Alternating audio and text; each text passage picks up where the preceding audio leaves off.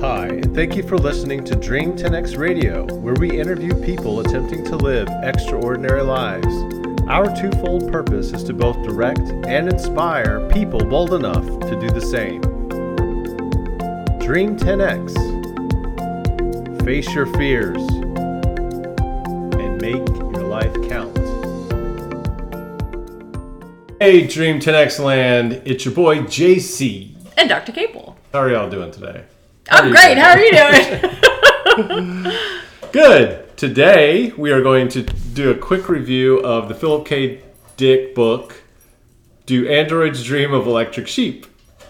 And after reading the book and thinking about that title, I still am not quite sure where that came from. But Do Androids Dream of Electric Sheep? That's the name of the book. Philip K. Dick. Have you ever read any of his books? I have not read any of his books.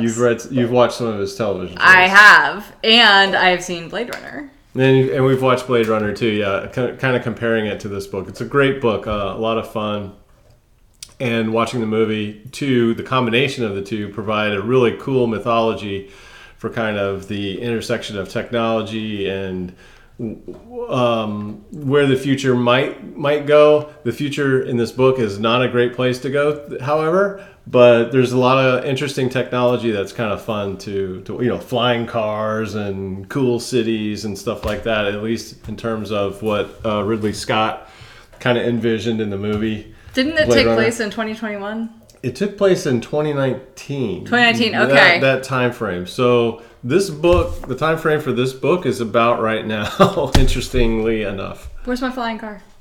And so what happens is, that's what everybody's asking. They promised us flying cars, but there's no flying. I was picturing the Jetsons, Yeah, we're way behind in that vision, but it's coming along. People are working on flying cars, but anyway, the backstory for this is, World War Terminus is what they called it. World War III, big nuclear holocaust occurred and just wiped out all the life on planet Earth except for most of the humans. There aren't any animals left to speak of, really. And there are still a few humans left, but I think the United Nations or whatever the global governing body was at the time was encouraging everybody to leave, to immigrate to Mars. And in exchange for agreeing to leave Earth to go to Mars, they were promised an android to help them out, to kind of be their automatic helper. Wouldn't like it be Rosie nice? and the Jetsons. Yeah. Right. Yeah. Wouldn't it be nice to have some extra help around the house, but not like me or somebody you didn't have to pay. Somebody would just do whatever you do. Wouldn't that be awesome? So that was a good carrot that they were offering people to leave Earth. And the stick was the radioactive dust that just covered the entire Earth at the time. And so everything was just radioactive and it was nasty and not a great place to live. However, some people just didn't want to leave good old Earth. And I'd probably be one of those people who stuck around. Yeah. So that's kind of the backstory. Philip K. Dick was a UC Berkeley graduate. Wrote a ton of books, a lot of science fiction. He also wrote Man in the High Castle, which is a really good show, if you haven't seen that. And this book came out in 1968, and so it paints a picture of what I guess he thought might be today, and thankfully it's not. And thankfully we don't have the technology that he says we would have at this point. And so just wanted to talk about kind of the top five takeaways that I had from reading the book, and then we both saw the movie, so we can kind of compare and contrast the two. The movie Blade Runner was based on this book, by the way, Ridley Scott, and Rick Deckard, the bounty hunter, was played by Harrison Ford, and Roy Beatty, the android, was played by Rutger Hauer. And then you had Daryl Hannah, who's playing the other android, Pris Stratton. And then there was another android, I can't remember her name. But in the book, there's like 6 of them. And what these androids did, they killed some humans to escape their quote-unquote slavery, human slavery that they were under on Mars, to come back to Earth so they could be free, ironically. And so at the time, the humans on Earth had a system of finding these androids, because apparently it happened on occasion, finding these androids and terminating them or killing them, basically. because they weren't really alive. They're androids. And so Rick Deckard was one of these bounty hunters whose job was to find these androids and terminate them. And he collected a paycheck based on how many androids he would terminate. And so that was kind of the story of this whole thing. And so you've got these 6 androids coming to Earth, and then you got the bounty hunters, looking for them and trying to terminate them. Mm-hmm.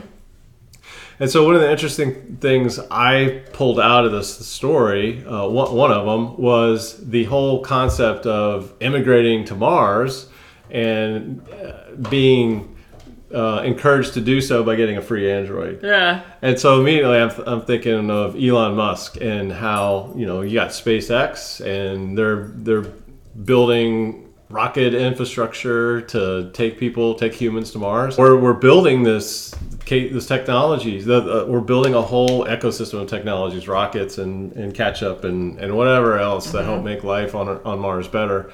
And Elon Musk's company is even coming out with an android. So it sounds a lot like what was in the book, going to Mars, get a free android kind of thing. So I thought that was weird. Like Elon Musk as the immigrant ambassador to Mars was kind of a weird segue with this book. Anyway, the second thing that I thought was kind of strange, interesting / whatever was the mention of cod pieces.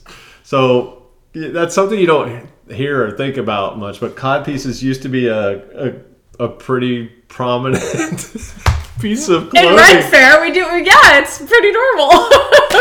And they came out during the Middle Ages. Yeah. And we read about cod pieces in our episode 56, where we talked about the Plantagenets, that book that we read about how England, the Plantagenet kings kind of helped form England, and cod pieces became a thing of what do we call it? Fashion statement during the time.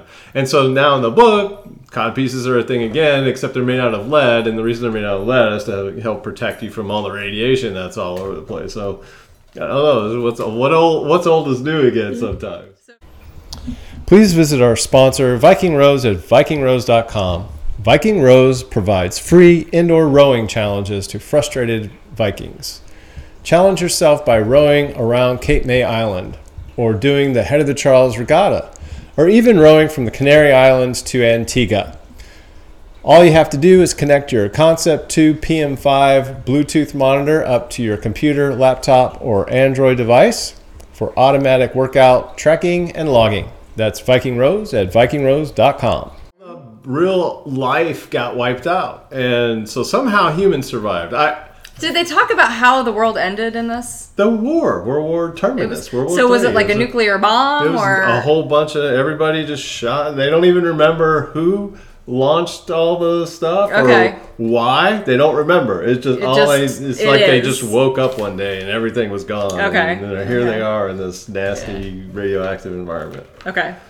But there are a few animals, real animals around, and only the really wealthy people can actually own real animals. Like Rick Deckard's neighbor owns a real horse, and I think they have it up. It's hard to envision what actually they're talking about in the book. There's some weird things, but they live in an apartment, and I think his neighbor has a horse up on the roof of this apartment, and poor horse. And Rick has an electric sheep. He can't afford a real animal, so he has an electric sheep. That's one of the things that didn't come out in the movie, is this whole concept of there aren't any real animals, and the real animals are coveted. And real life is coveted because it just doesn't exist anymore.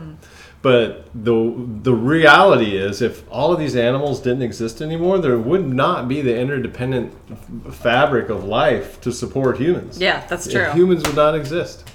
So this book may, help paint a picture of what could be in the future. However, I don't think any life would exist on Earth if we had that kind of a war that wiped out all animals. Humans wouldn't exist either. So I just thought that was a really creative way of talking about this type of post-apocalyptic future, in that we wanted animals, we wanted life so much that we created electric animals to help fill that void in our lives. And so John Isidore, who in the movie was J.F. Sebastian, who was the bioengineer, but in the book he just works for a vet. He's kind of like a vet tech assistant, and the vet tech is they only deal with electric animals, and so he just helps like collect broken electric animals and brings them to the shop, and they try to fix them and stuff.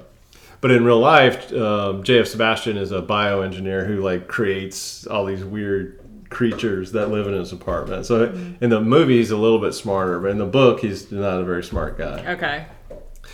All that to say is that animals are life is a really important thing, which takes me to another point. Why would humans want to kill the androids when they came to Earth? They only live 4 years, right? You said They only live 4 years, so they're gonna die anyway. They're gonna die anyway. So that was one of my questions. Unless it's for parts. It could be for parts. Well, I think it was more out of fear. My guess is out of fear. They don't really say why the need to kill the androids. And like Cindy said, they die in 4 years because the engineers who built them couldn't get the cell division right. Like we talked about with in the previous podcasts, Becoming Batman and Chasing Captain America with the Paul Zier books. That our cells have a Hayflick limit where they can divide up to 50 to 60 times throughout our lifespan, and that cell division is what we replace old and dying cells with new cells, and that's what allows us to have the longevity that we do. And then when we reach that Hayflick limit, we can't repair our bodies anymore, and we eventually die. Well, the androids, the engineers couldn't get that cell division right, and so that's why they die after 4 years. So why did they kill them? And I think the reason they needed to kill them or terminate them was because of how well they mimicked humans. And if they were able to mimic humans so much, they could also replace them. And in the book, the androids took over a police station. They created a fake police station. And Rick Deckard was part of the police force as a bounty hunter. And he got put in prison by an android in this fake thing, this fake police station, and he was all confused because he'd never heard of this police station, and he was part of the police force, but he'd never seen any of these police. Yeah. So it was kind of a foreshadowing, I guess, that they could create a parallel human environment that would totally fake out other humans, and they wouldn't know it was fake. And that, along with life was so precious, real biological life was so precious to everyone, I think they just felt the need that we don't want these anymore. We want kind of a Luddite sensibility. Let's get rid of this technology in favor of the real biology. That was the only thing I could come up with. So why kill these guys? So I think that was one of the reasons, as opposed to on Mars, they were actually kind of your slave. They would help you do stuff, but on Earth, we had to get rid of. Other interesting takeaway was the Voight-Kampff test, which was a test administered by the bounty hunter to the androids to try to figure out whether or not this android that was in front of them was a real human or a machine. And the way it worked was it would kind of measure biometric responses to certain types of questions designed to emote some kind of emphatic response in the android or human. So humans would typically have a more emphatic response to certain type of questions. Empathy, emphatic, I think that's the right word. Whereas androids would not. They would not have that response. And so this new model that came out of the Nexus, the Rosen Corporation, or in the book it's called the Rosen Corporation. In the movie it's the Tyrell Corporation. But these guys came out with a new Android model called the Nexus 6, and they were even more astute at mimicking humans, and so it was harder and harder to tell whether or not an android was a human or not. And so this Voight-Kampff test was anyway. The test is kind of similar to the Turing test. Alan Turing was a mathematician in the 50s who famously came out with the Turing test, which was a way to interact with a computer or something using text over a network. And if you couldn't tell that the thing that you were interacting with over the network was a human or not, then and it was a machine, then that would prove that it was an intelligent machine. Wow, that's crazy. So and there are other tests as well. So we're already trying to, we have for decades been trying to figure out a way to measure and kind of test whether or not a machine is intelligent or not. Mm-hmm. So this is thinking of how this book came out in the 60s, 68-ish, something like that. It was very, forward thinking in that regard, that this is going to be a big thing. And I think that test is probably very important idea moving forward. How are we going to vet whether or not we're interacting with a real human or a machine? Mm-hmm. It's true. Yeah. And with ChatGPT again, and other AI technologies, that testing is becoming more and more prominent. How do we tell if writing was written by a computer, if it was written by a student? How do we tell if this art was created by a human? The or a ChatGPT, machine? like for example, is only as smart as the input that it's receiving. So if you're having a conversation with it and you're teaching it wrong information, how can it really validate and verify? So then it spits the wrong information back to other people, and then that becomes belief. So does that become the new reality? Well, if it's spitting out wrong information and you can tell it, a human can verify that, oh, that's bad information. It's a bad machine. It's a bad machine. It's not a human. It's easy to tell there. So the other weird thing is if it's so precise that it's never wrong, then that's another way of telling that it's a machine, because humans are fallible. We're always wrong, and we always stumble on that's a disconnect right there. So if we're saying that the machine is giving false information and therefore we know it's a machine, yet humans are fallible, so it's giving false information. Yeah. That's a good point. That's a good point. Yeah.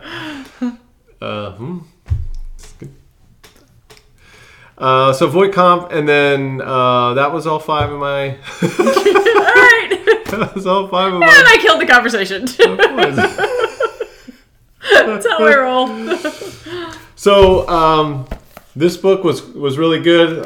I liked reading some science fiction for a change instead of a business book, and it made me think a little bit about the intersection of technology and war and the future, and it's not all good. It doesn't seem like it's all that cracked up to be sometimes. And sometimes I wonder if we really need all this technology, because look at what people are dreaming what the future could be. And I don't know.